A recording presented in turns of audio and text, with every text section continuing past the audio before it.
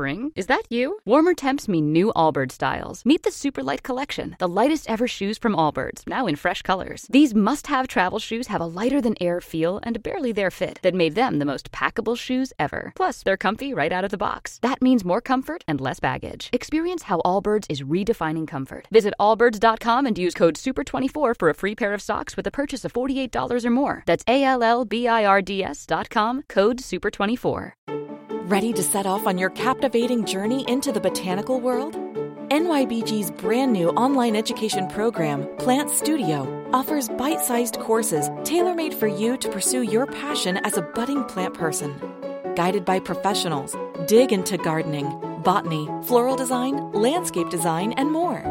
Grow your skills with online learning your way. Register at nybg.org. Welcome to the Smerconish Podcast for Independent Minds. This from the Miami Herald caught my eye this week. It's posted in my social media, including at smerconish.com in the newsletter. The lead of the story: last year, 4 University of Florida law professors who wanted to sign a friend of the court brief in a lawsuit that was challenging a new felon's voting law were told that they could not identify themselves as university faculty members in the filing because it involved, quote, an action against the state. In August, university officials told a UF professor of pediatrics that he couldn't work on 2 cases challenging the state's ban on mask mandates because participating in lawsuits against Governor Ron DeSantis' administration would, quote unquote, create a conflict for the university. And then on Monday, UF announced that 3 political science professors can be allowed to provide expert testimony in a voting access case against the state only if they do it without pay. What is going on here? Kenneth Nunn is the Dr. Patricia Hilliard Nunn Memorial Racial Justice Term Professor and Professor of Law, as well as Associate Director of the Center on Children and Families at the University of Florida, and joins me now. Professor Nunn, thank you so much for your time. Thank you, Michael, for having me on this morning. Appreciate it. So some listening might think the role of a professor is limited to the classroom. You would say what to them? What I would say is that that is incorrect. What we are judged on for our activity on behalf of the university is our classroom teaching, our research and writing, and our service to the community. And these events that we're talking about, or that you mentioned in the intro to your show, basically involve both your research and your writing and your service to the community. Because what we do is we develop knowledge that then is, sort of helpful in these amicus briefs or friend of the court briefs. That's helpful to the court. They want to hear about it. They want to know what we're doing and what our position is on issues. And that's clearly part of our function as a member of a law school faculty.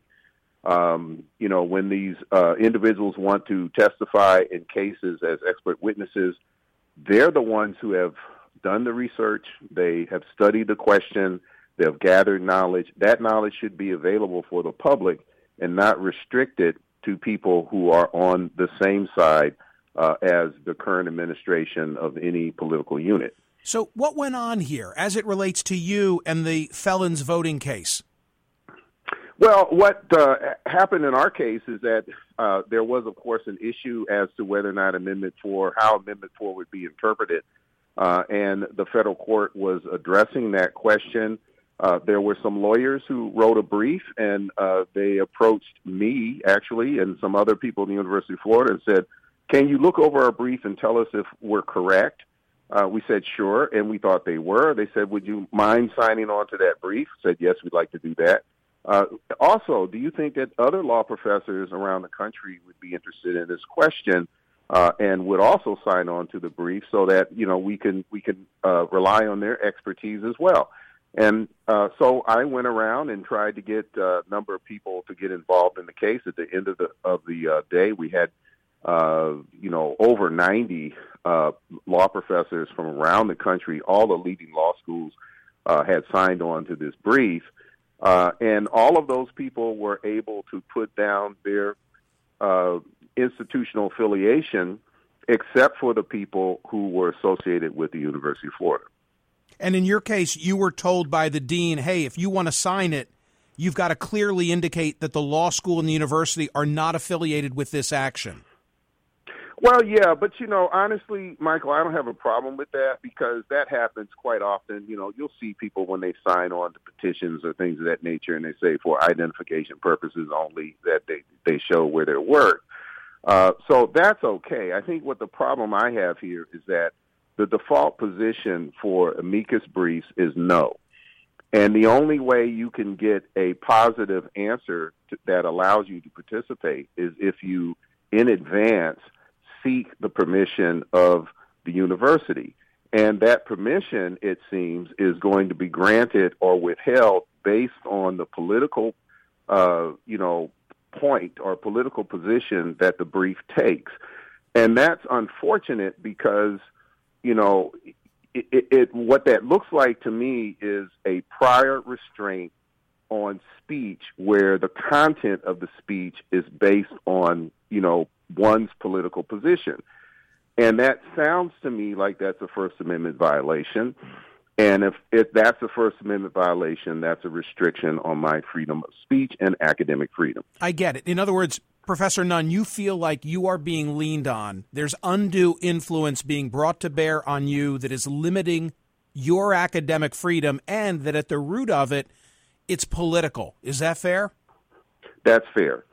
Is there just play devil's advocate for me for a moment? What's the state's basis for the change? And is there some analogy here where someone affiliated with a litigant can't take an opposing view? I mean, maybe it's not fair to come up with a corporate analogy, but I'm just trying to put this in a larger frame or context.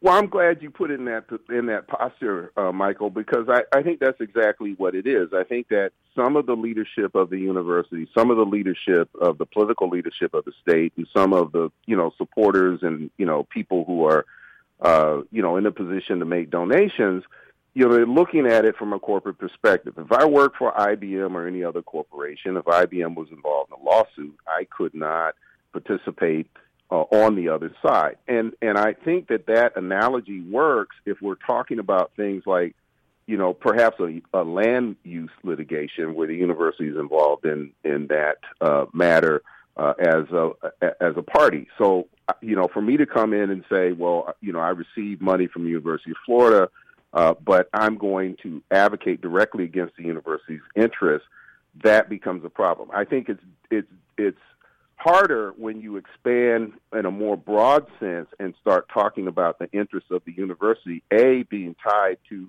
the interests of the state, and B, being tied to whatever political, party is in power at that point in time.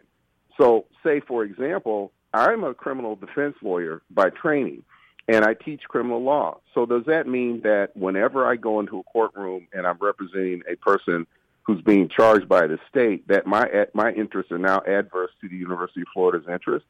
That doesn't make any sense. And it doesn't make sense for some of my colleagues have represented cases where the legislature is suing the governor is suing the legislator. What's the interest of the state in a case like that?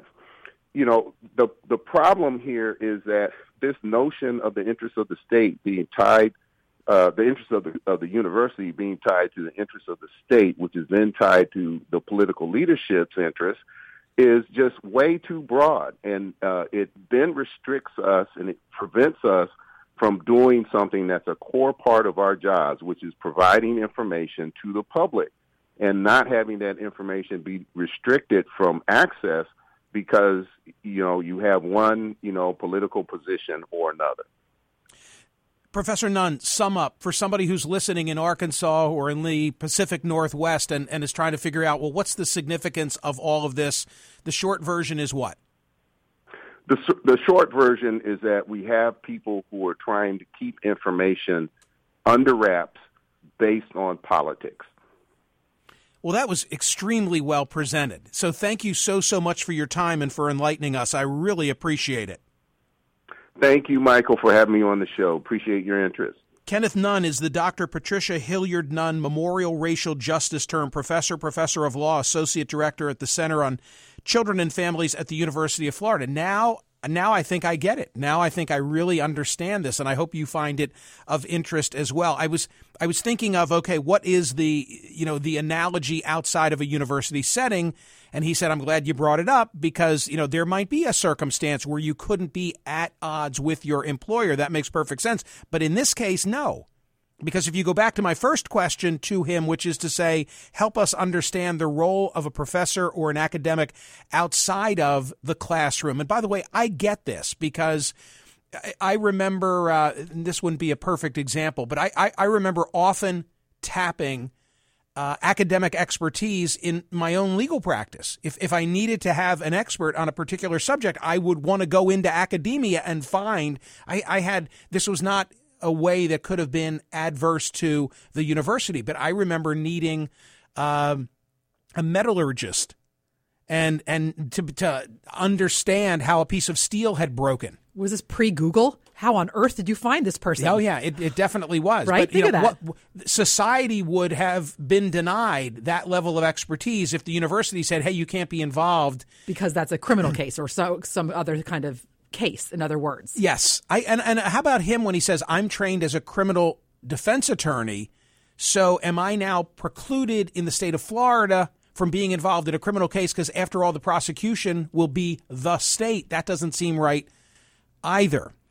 The Smerconish Podcast for independent minds. Listen to Michael Smerconish live weekdays from 9 a.m. to noon East on Sirius XM's POTUS Channel 124 or anytime on the SXM app. Connect with Michael on Facebook, Twitter, YouTube, and at Smerconish.com. Spring? Is that you? Warmer temps mean new Allbirds styles. Meet the Superlight Collection, the lightest ever shoes from Allbirds, now in fresh colors. These must-have travel shoes have a lighter-than-air feel and a barely-there fit that made them the most packable shoes ever. Plus, they're comfy right out of the box. That means more comfort and less baggage. Experience how Allbirds is redefining comfort. Visit allbirds.com and use code SUPER24 for a free pair of socks with a purchase of $48 or more. That's ALLBIRDS.com, code SUPER24. Can you remember a time when you thought someone you disagreed with might actually be right? In the new podcast, You Might Be Right, former Tennessee Governors Bill Haslam and Phil Bredesen pose that question to guests like Paul Ryan, Al Gore, and Judy Woodruff. Come for the stories, stay for the substance and expert insights into some of the most challenging issues facing the country, including affordable housing, crime, and education. Listen to You Might Be Right, a new podcast from the Baker School at the University of Tennessee, available wherever you get your podcasts.